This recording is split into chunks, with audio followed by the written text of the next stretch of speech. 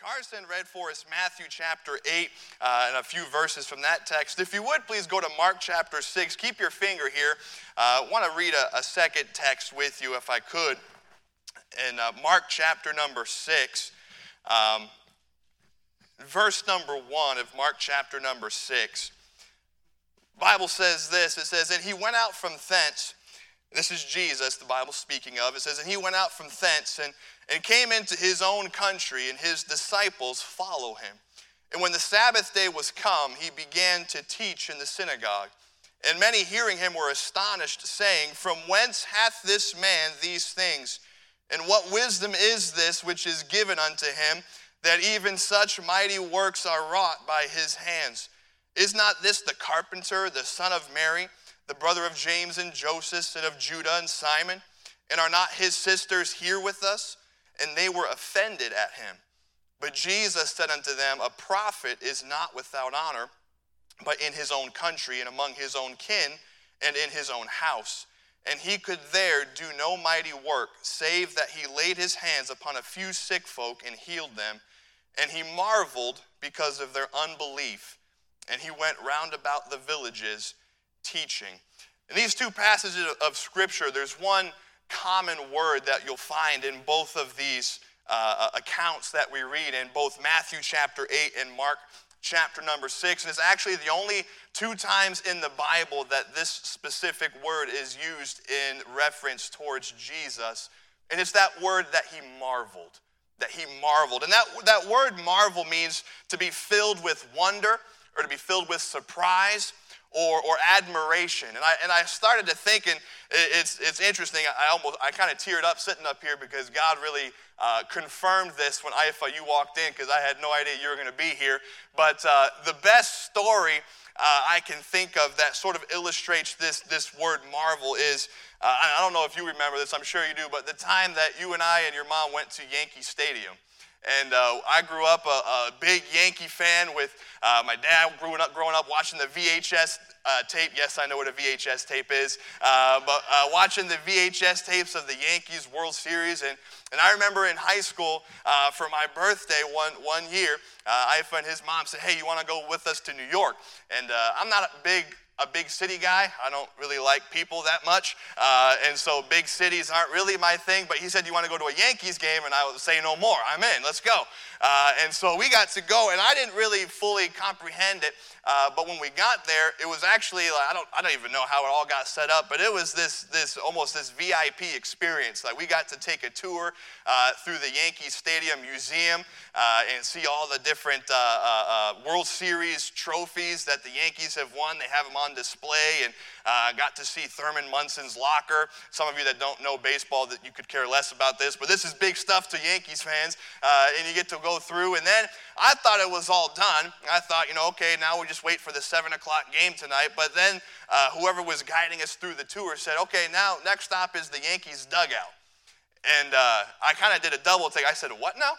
And they actually walked us into the Yankees dugout and let us stand there in the same spot that all of these baseball players that I've watched on TV and looked up to. And we got to stand there. And it's one of my favorite pictures. I still look at it this day, is Ifa and I standing on the railing of Yankee Stadium looking out into the outfield, and over our heads you can see the big Yankee Stadium placard that runs across the top of the stadium, the big scoreboards in the distance, the sun's out, there's some clouds up there, and I'm sitting there as a 15, 16-year-old kid thinking, "Man, Derek Jeter rubbed this spot, let me rub this a little harder," okay? And all of these names start coming to my mind, and in that moment I was marveling at what I was experiencing.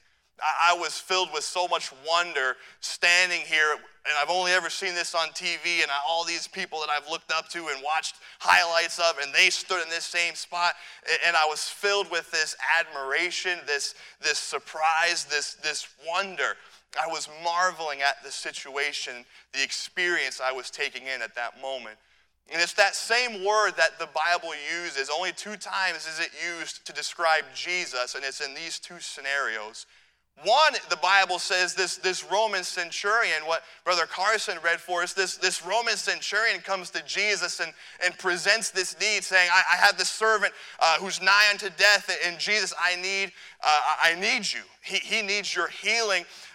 And Jesus says, okay, I'll come and heal him. And he says, no, I'm not worthy that you would even set foot in my house. Don't even come. All I need from you is just say the word. Just say the word and it'll be done. And the Bible says that Jesus, when he heard that, it says he marveled. He was filled with that same level of wonder and surprise and admiration. And he followed up by saying, verily I say unto you, I have not found so great faith, no, not in Israel. He marveled at this Roman centurion's faith.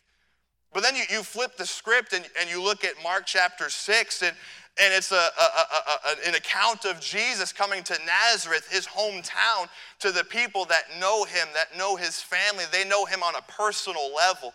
And if anyone was primed for a work of Jesus, it was Nazareth. At least you would think, humanly speaking. But the Bible says that at the end of this account, it says that Jesus marveled because of their unbelief. The same word that was used to describe the wonder and admiration that Jesus had for the centurion's faith was the same word that was used to describe the lack of faith of the Nazarites. And in that thought, you begin to understand that how many times do we as Christians, we find ourselves in a position where we need God to work in our lives. There's a situation maybe we find ourselves in where things are out of our control. We feel helpless in a way, and we say, God, if anything's going to happen, it's going to have to be you. If we have a decision that we have to make, and say, God, I need wisdom. I need to know where you're guiding me and directing me. And we find ourselves in these positions, and in those moments, the question becomes, which side of the spectrum does our faith fall on? You see, the Bible says in Luke 18, verse number 8, the Bible says, nevertheless, when the Son of Man cometh, shall he find faith on the earth. That's what God is looking for in us as his people is faith. And in these moments where we are relying and we need God to do something in our lives, the question becomes, what will our faith produce? Because on one side, we see the faith of the Roman centurion produce a miracle that had no explanation except for God. But you flip the coin, if you will, and on the other side, you have a famine, if you will, a complete lack of the working of God because of the unbelief of the Nazarites. And somewhere as Christians, we fall in this spectrum of faith. We're either on the side of a lack of faith, we're on the side of great faith that gets to see God do miracles, or we're in the middle where we would consider lukewarm. And Revelation 3 makes it extremely clear how God feels about a lukewarm Christianity. And so somewhere in the middle of this, we have got to remind ourselves and be reminded from the pages of Scripture the importance of our faith. And number one tonight, I want to just make a few simple statements, nothing that you probably have not heard before, but this is certainly something that God has been working in my life about, because there are things that I am responsible for that I in all honesty, have no control over. But it's in those moments that, where's our faith? In what position do we find ourselves in our faith? And number one, faith is only as good as its object. Faith is only as good as its object. Just contrast these two accounts that we just read a moment ago. In Matthew chapter 8, the centurion trusted solely in Jesus Christ. If you notice in Matthew chapter 8, Brother Carson already read it for us, but the centurion presents his need to Jesus in verse number 6. He says, and saying, Lord, my servant lieth at home, sick of the palsy, grievously tormented. He lays it out for him. And Jesus makes a very matter-of-fact statement in verse number 7. Jesus saith unto him, I will come and heal him. I mean, that's very matter-of-fact. That's very straightforward. There's really no ambiguity there. It's, I will come and heal him. Now, for most of us, that's great, but that's only step one. Step two is getting Jesus to my house. And with Jesus' popularity, you can imagine the throngs of people that are all about. And if it were me, and I were in the centurion's shoes, I'd be grabbing onto Jesus' arm. I'd have the Roman military escorting me to my house. I'm holding on to him. I'm not letting him go. Because if he escapes, if he gets away, if too many people get in between me and Jesus, this isn't going to work out. And I'm going to make sure that Jesus gets to my house to heal my servant. That would be me. And if it were the centurion, and that's how this account read, if I were honest, I couldn't even blame him. That would make complete sense to me. But what doesn't make complete sense to me is what the centurion said.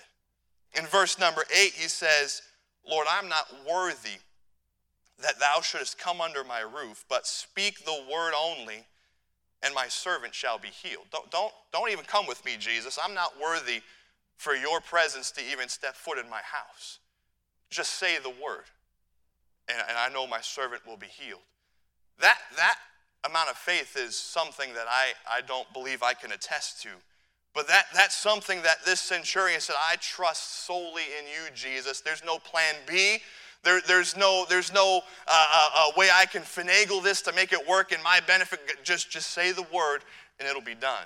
You contrast that attitude with what we read about in Mark chapter 6. Mark chapter 6, again, it's Jesus in his hometown. I want you to notice something in Mark chapter 6, if you would turn there, if you're not there already. But in verse number 2, it says, when the Sabbath day was come, he, that's Jesus, began to teach in the synagogue, and many hearing him were astonished. This is what they started saying, from whence hath this man these things? And what wisdom is this which is given unto him, that even such mighty works are wrought by his hands? Is not this the carpenter, the son of Mary, the brother of James and Joseph and of Judah and Simon? And are not his sisters here with us? And they were offended at him. What are they saying? They're saying, we know who you are, Jesus. We know your family. We know your upbringing. We know your background. Who do you think you are? What gives you the right to teach us these things, to tell us these things? You know, ultimately what they were saying, Jesus, we don't understand you. We can't comprehend you, so we're going to dismiss you. It says they were offended at him. And we look at that, we say, man, how dare they? But how often are we guilty of the same exact thing in our lives? We don't understand what God is doing in our life. We don't understand the positions we find ourselves in. And instead of trusting that God has our best interest in mind and God is leading us and guiding us for a purpose, we just dismiss God. We say, I don't have time for this. This is not what I had in mind. This is not the direction I thought my life was going. I'm not on board with this. It really brings a whole new meaning to Proverbs 3, verse 5. I memorized this verse as a child, and I can quote it to you without even thinking about it, but when you stop to think about it, the Bible says, trust in the Lord with all thine heart, and lean not unto thine own understanding. What were the Nazarites doing? They were leaning on what they could understand, what they could comprehend. And they said, this doesn't make any sense to us, how someone we watched grow up could now come back to our town and do these mighty works and claim that he is God. That doesn't make any sense. We don't have anything to do with you, Jesus. Who do you think you are? Just get out of here. Leave us alone. This is ridiculous. You're absurd. They were offended at it. You understand that Satan is a master at using our own reasoning to dissuade our faith. He is a master at making us try to find our way out of these situations. And before we know it, we've completely taken ourselves out of the path of the miracles and the power and the blessing of God. Why? Because instead of trusting in God, we have now placed our faith in our own understanding, in our own abilities, in our own reasoning. And we understand that everybody has faith.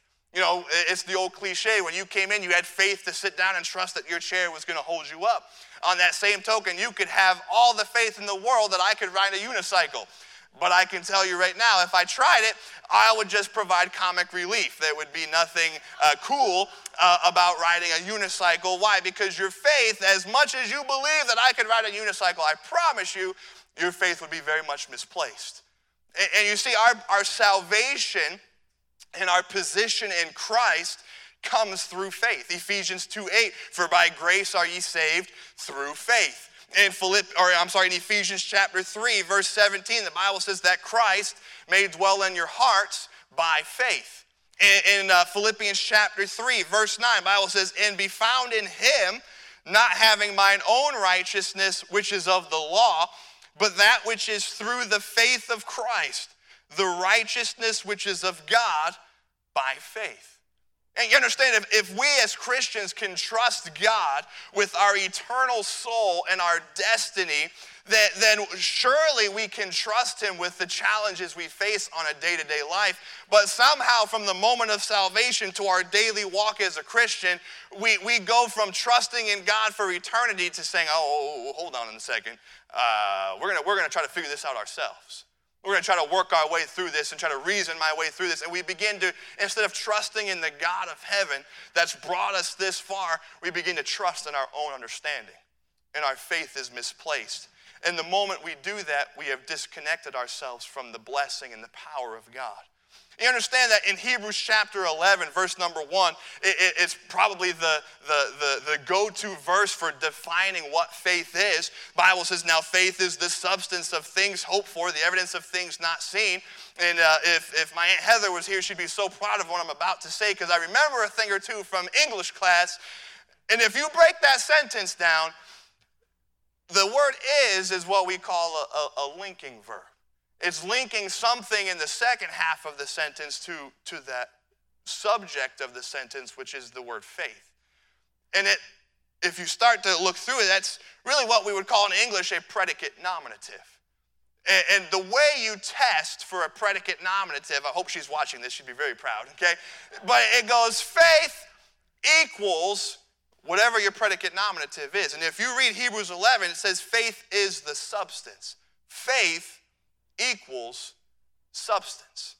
You see, just saying you believe God doesn't mean a whole lot.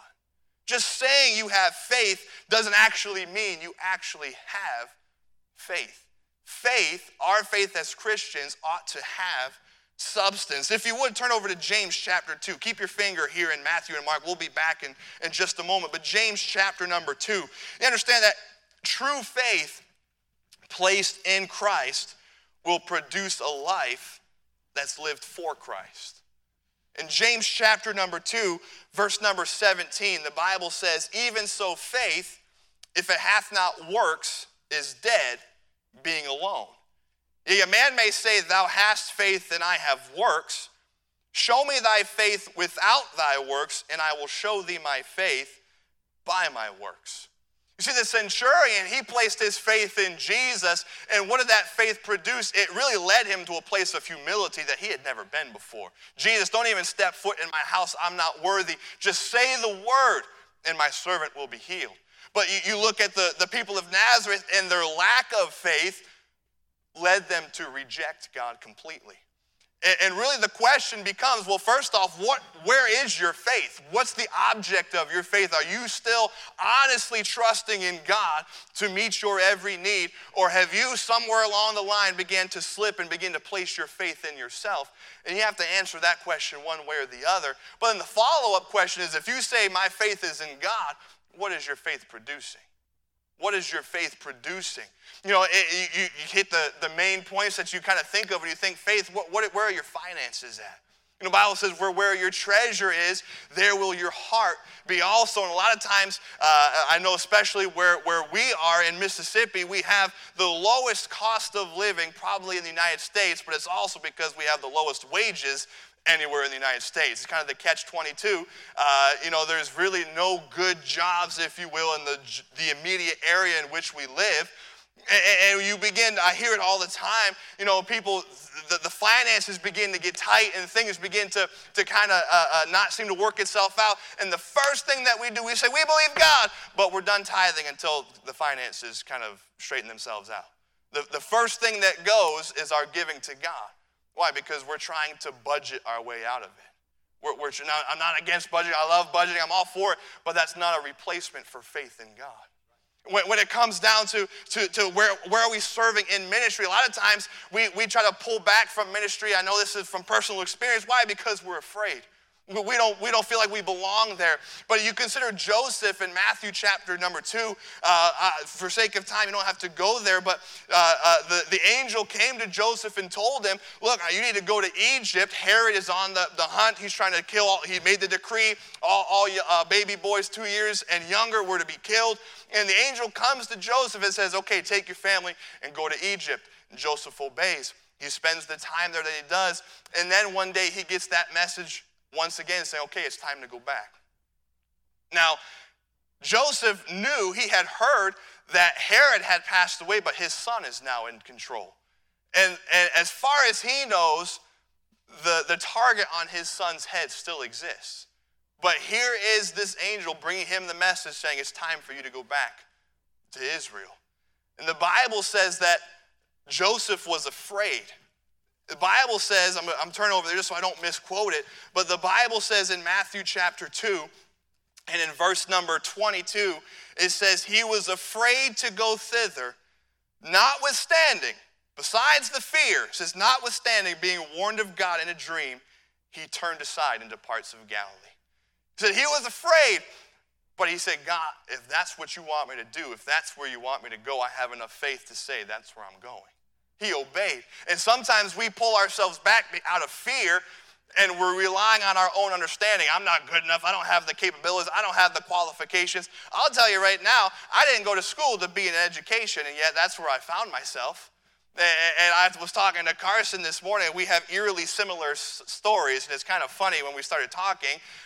We both went to Bible college, not for education. We both came out of Bible college, ended up in education, and then we both found ourselves in administration, which was the furthest thing from what I wanted to do. And it's one of those things where that's not where I had envisioned God taking me, but that's where I am. And despite the fear and the uncertainties, do we have the faith to say, God, whatever you want? You understand, this is a big deal because Hebrews 11 verse 6 says, but without faith, it is impossible, that's a big word there, it is impossible to please him.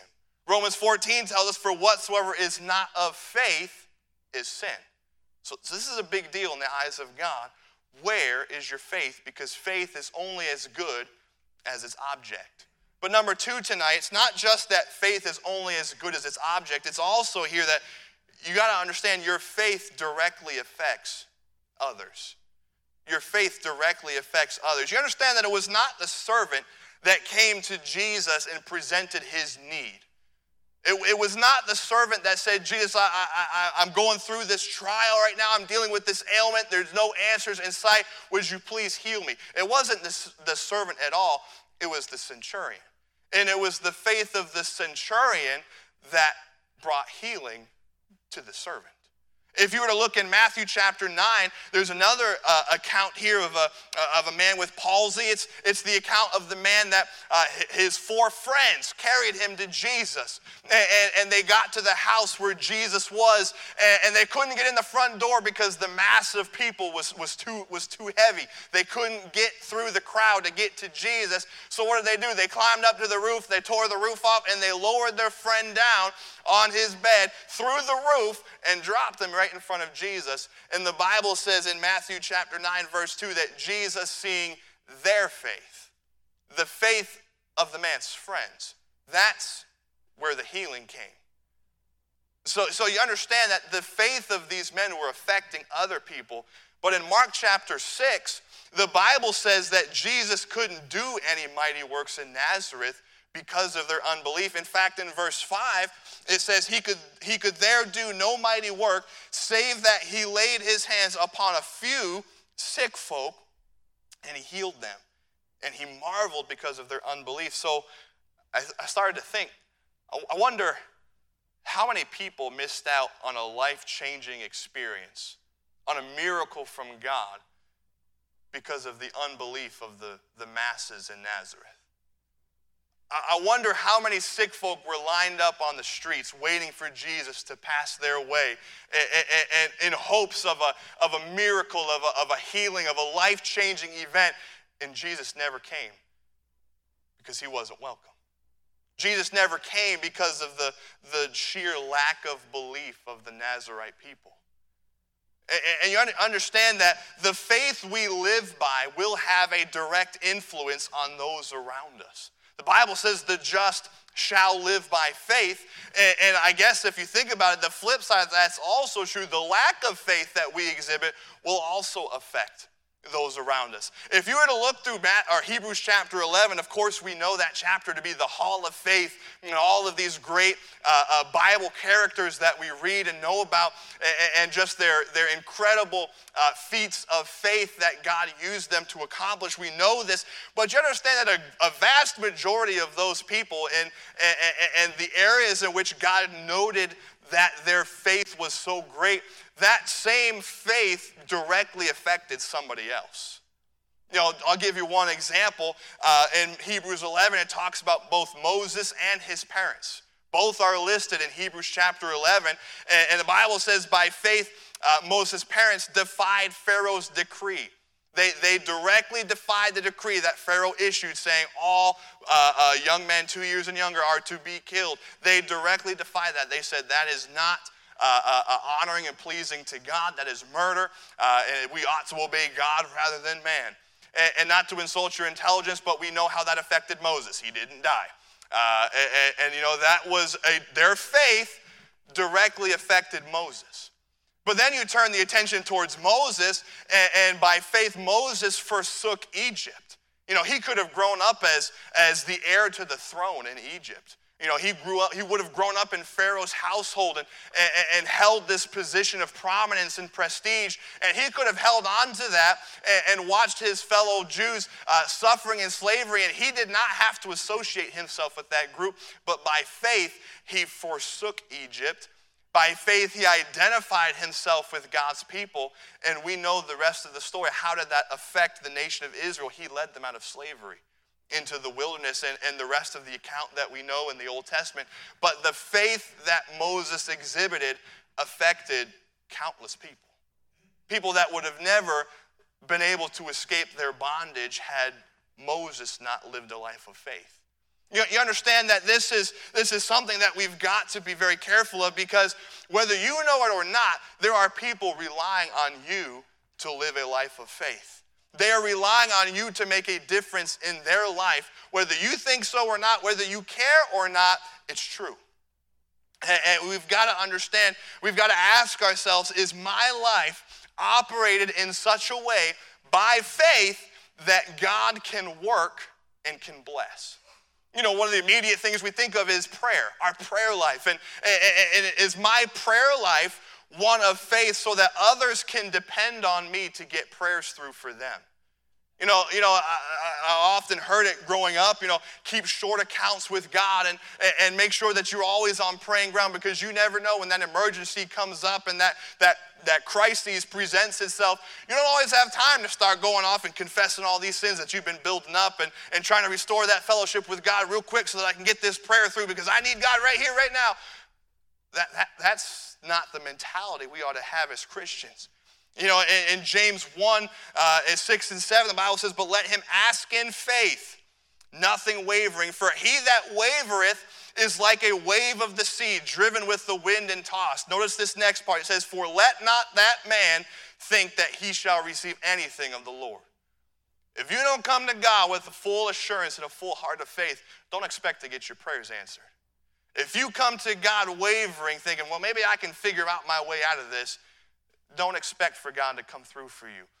Pastor Biz, you made a statement, I don't even know when it was years and years ago, but I've never forgot it. I have it written down somewhere, but you made the statement, you said, don't pray 10-cent prayers and expect $1 million answers from God. Don't come to God and just assume that just because I said some magic words, all of a sudden it's going to happen. Or don't assume that, well, God did it for other people, but I don't know if he'll really do it for me. In Philemon, this is always an interesting thought for me. Paul was writing to Philemon, in this one chapter, this one book of the Bible, Paul says to Philemon, he says, but withal prepare me also a lodging, for I trust that through your prayers I shall be given unto you. That's a heavy-hitting statement. If you think about it, you're Philemon and you're reading this letter from Paul himself, and he says, I want to come see you, and I'm trusting that through your prayers, I'll make it. That's a lot of pressure for your prayer life. For Paul to tell you, I'm trusting your prayer life to get me there. Okay, I'm going to start fasting extra hard now. We're going to do some prayer and fasting, couple that together. We got some business to take care of if Paul's expecting my prayer life to get him here. But how often do we ask for prayer from one another? We say, I'm praying for you. Can you get those prayers through in a time of need? Why? Because those people are relying on your faith. Your faith directly affects other people. And then lastly here, it's not just that faith is only as good as its object, but number two, it's also that faith directly affects others. And then lastly here, God does not want our faith to stay stagnant. He doesn't want our faith to stay stagnant. That word stagnant means to be stale, not advancing or developing. If you may be already in Mark, but go to Mark chapter 9. Mark chapter 9. Mark chapter 9, we read a passage here beginning in verse 14. We won't read the whole thing for sake of time. But this man has a possessed son. A son possessed with a devil. And he brings his son to his disciples and is asking his disciples to help his son in this infirmity that he's in. And his disciples are unable to cast this devil out. We see that in verse number 18. The end of the verse, the Father is talking to Jesus, and it says, I spake to thy disciples that they should cast him out, and they could not. And so in verse number 20, the Bible says, they brought him, that's the young man, unto him. That's Jesus. And it says that when he saw him, straightway the spirit tear him, and he fell on the ground and wallowed, foaming. And he asked his father, how long is it ago since this came unto him? And he said, of a child. And oft times it hath cast him into the fire and into the waters to destroy him. But if thou canst do anything, have compassion on us and help us. Notice verse 23 here. This is the access or the power that we have through faith. The Bible says, this is Jesus, says, and Jesus said unto him, if thou canst believe, all things are possible to him that believeth. It's an incredible statement. But look in verse 24. It says, and straightway the father of the child cried out and said with tears, Lord, I believe. Help thou mine unbelief. You understand that this father recognized, God, I believe, but I know I'm human. And I know that I falter. And I know that there's probably areas in my life where I haven't completely given myself over to you. And God, I believe that you can do this. I believe you can heal my boy. But would you help thou my unbelief? And we find ourselves in this same position so many times. We all need help in this area of faith. We all have faith. The question becomes, where are we placing our faith? But we have to be humble enough to say, God, help my unbelief. Even the disciples came to Jesus in Luke 17:5, and they said, Lord, increase our faith. If the disciples who witnessed all that God did and were firsthand witnesses of the miracles of God, and they still came to Jesus and said, Lord, increase our faith. Well, surely we're in the same boat as those apostles. And so as we close tonight, I just want to leave you with three very brief things. How to strengthen your faith. How to strengthen your faith. Again, nothing you more than likely haven't heard before, but a tremendous reminder to us here as we close. Number one here, how to strengthen your faith is cultivate your relationship with God. Cultivate your relationship with God. You understand that the people we trust the most are also the same ones that we know the dearest. You know, I am the world's greatest greeter. I am phenomenal at, hi, how are you? But after that, I'm not good for a whole lot of conversation. I struggle very much with making conversation with strangers. More so I struggle with people I know but don't really know fully that well. Strangers, I assume I'm probably not going to see them again, and I can carry on a random conversation for 5 minutes in a Walmart checkout line or something. But it's those people that I see but don't really know. I am great at hi, how are you? And that's about as far as I get. But you know, it's those people that I'm not probably going to reveal my heart to. It's those people I'm not probably going to reveal my deepest secrets to, or the areas I'm struggling in, or the private prayer requests that are on my heart. I'm not going to really share those with those people. Why? Because I don't know them. I don't trust them. And at the same time, a lot of times we don't trust God because we as Christians haven't put an effort in to know God. And the only way we will build our faith and build our trust in God is if we cultivate our relationship with God. Because the closer we get to God and the more we begin to know God, the more obvious it becomes that He is worthy of our trust. And the more alive the truths of the Word of God become. And we read the verse, I will never leave thee nor forsake thee. And that verse takes on a whole new meaning when we truly know God. And when we begin to consider these things, we understand, okay, I can trust Him. I might not understand. I might not know the big picture. I don't have to. I know I can trust Him because He's good and He is God. Cultivate your relationship with God. Number 2, focus on your blessings. I got nervous this morning when Pastor started talking about this in church. He was kind of getting really close to stealing my thunder here. But focus on your blessings, because you know what our human tendency is we always want to focus on the negative. I'm what I like to call a realist. I don't purposely search for the negative in a situation, but if it's there, I have no problem recognizing it. And so my wife, she is the optimist. She can see the good in everything, and it annoys the fire out of me sometimes. But you know, I'm one of those people where if it's bad, I'll call it like I see it. If it's good, great. If it's bad, I'm going to tell you that too. And I really don't care one way or the other. And a lot of times as Christians, we just focus on the negative. We say, well, with all of this going wrong in my life, how can I trust God? How can you not trust God with everything that He's done in your life?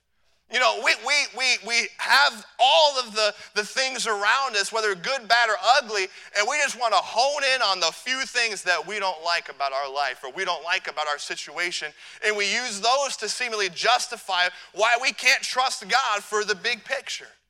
And God says, are you forgetting all of this that I've done in your life? When you woke up this morning, my mercies for you were brand new. When you got up this morning, you breathed. That was me.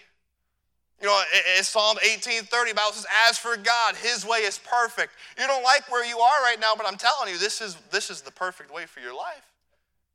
And you think that complaining about the 2 or 3 things that you think are misfit over here, that's not cause for not trusting in God, because you're focusing on all the wrong. When the people complained, it displeased the Lord. That's what the book of Numbers tells us. And when our mindset is focused on the negative, of course we're not going to trust God, because our eyes are on what we can understand over here. But when you start to look at all that God has done for you, and you begin to praise God and take that 7-day challenge. I almost set my alarm to go off in the middle of service just as a joke, Pastor, but I figured that wouldn't go over very well. But you know, when you begin to praise God and take that effort, you begin to understand how good God has been to you and how much you can trust Him going forward, because you begin to realize all that He's done for you in the past. So if you want to build your faith, you cultivate your relationship with God. You get to know God. Number 2, you focus on your blessings. And lastly here, number 3, you submit to the trials. Submit to the trials. They're never fun. They're nothing we can choose. But God uses trials to strengthen and to grow our faith. He uses trials and tribulations to show us our frailties as humans and to show us just how much we do need to trust Him. In 1 Peter chapter 1, the Bible says that the trial of your faith, being much more precious than of gold that perisheth, though it be tried with fire, might be found unto praise and honor and glory at the appearing of Christ. Job is one of those characters in the Bible that went through so much, and so much of it without any explanation. And yet Job, in the midst of it, still understood this principle enough that in Job 23 he said, but He knoweth the way that I take. When He hath tried me, I shall come forth as gold. This past Sunday night, I believe it was a week ago today, we had a family in our church in Mississippi named the Mickle family. And he was originally out of our church. He was retired Army, and then he served 10 or 11 years as an assistant pastor at the church there in Mississippi. Before I got there, I had never met him before last week. But then he had also gone to Belgium and had served as a missionary to the U.S. military and the base there in Belgium for the last 11 or 12 years. And he had just come home. He just came off the field. In the last 2 years, his oldest son was by the name of Justin, in his late 30s, died of a heart attack. And then about 3 or 4 months ago, his other son, his name was AJ, was paralyzed in a car accident from the neck down, completely paralyzed. And 2 weeks before this, 2 weeks prior to last week, this man's mother had passed away. And this all took place in a period of a year, 2 years. And last Sunday night, he began to give a presentation of all of the souls that, I shouldn't say all of the souls, but many of the souls that he had been able to reach in his time on the mission field in Belgium. And he began to scroll through this PowerPoint presentation and give stories and testimonies and accounts of all of these people whose lives had been touched through the ministry there. And he began to say, this is on your account, Temple Baptist Church, for the giving and the prayers and the faith promise that you've given to our ministry the last 11 or 12 years. And as he closed the message, he began to sing, "Oh, rejoice in the Lord. He makes no mistakes. He knoweth the end of each path that I take. For when I am tried and purified, I shall come forth as gold." As a church, we sat there and we listened to a man that had given his life to serve on the mission field. And as a result of all of these crises that had taken place in his family, that's what had led him back to the States to come off the field. And we listened as he laid out the testimony of all that took place in Belgium, and we knew the context of what had gone on in his life in the last 2 years. And as he began to sing that song, it began to come to life, if you will. As you sit there and you listen to a man with this testimony, and he begins to sing this song, and you understand that his faith has not waned at all. His faith has not decreased. His faith has only strengthened. Why? Because through every obstacle, through every roadblock, through every trial, through every tribulation that he faced, he only learned to rely on God that much more. And it was that faith that led him to be able to sing that song. And it was that moment that we all began to sit back and really marvel at him and say, if that's the faith of this man, where am I? And you got to, at the end of the day, when God looks at your life, when he looks at mine, what does he see? What end of the spectrum would he classify our faith as? Would he marvel at our great faith, and would he see us as prime opportunities for blessings and for miracles and for the working and the power of God? Or would he marvel at our sheer lack of faith? Or are we somewhere in the middle? Are we just here in the middle with enough faith to get to heaven, but not enough faith to make a difference in the world around us? As Christians, we have to be honest with ourselves, and it's a daily battle, it's a daily struggle. But the question becomes, where are we? Where is our faith? What's our faith in? Are we trusting in ourselves, or are we trusting in God? If we're trusting in God, what's our faith producing? How is it affecting those around us? And are we cultivating a relationship with God? Are we seeking to strengthen and increase our faith, or are we just comfortable with the status quo? Where is our faith here tonight? Heavenly Father, God, we thank you for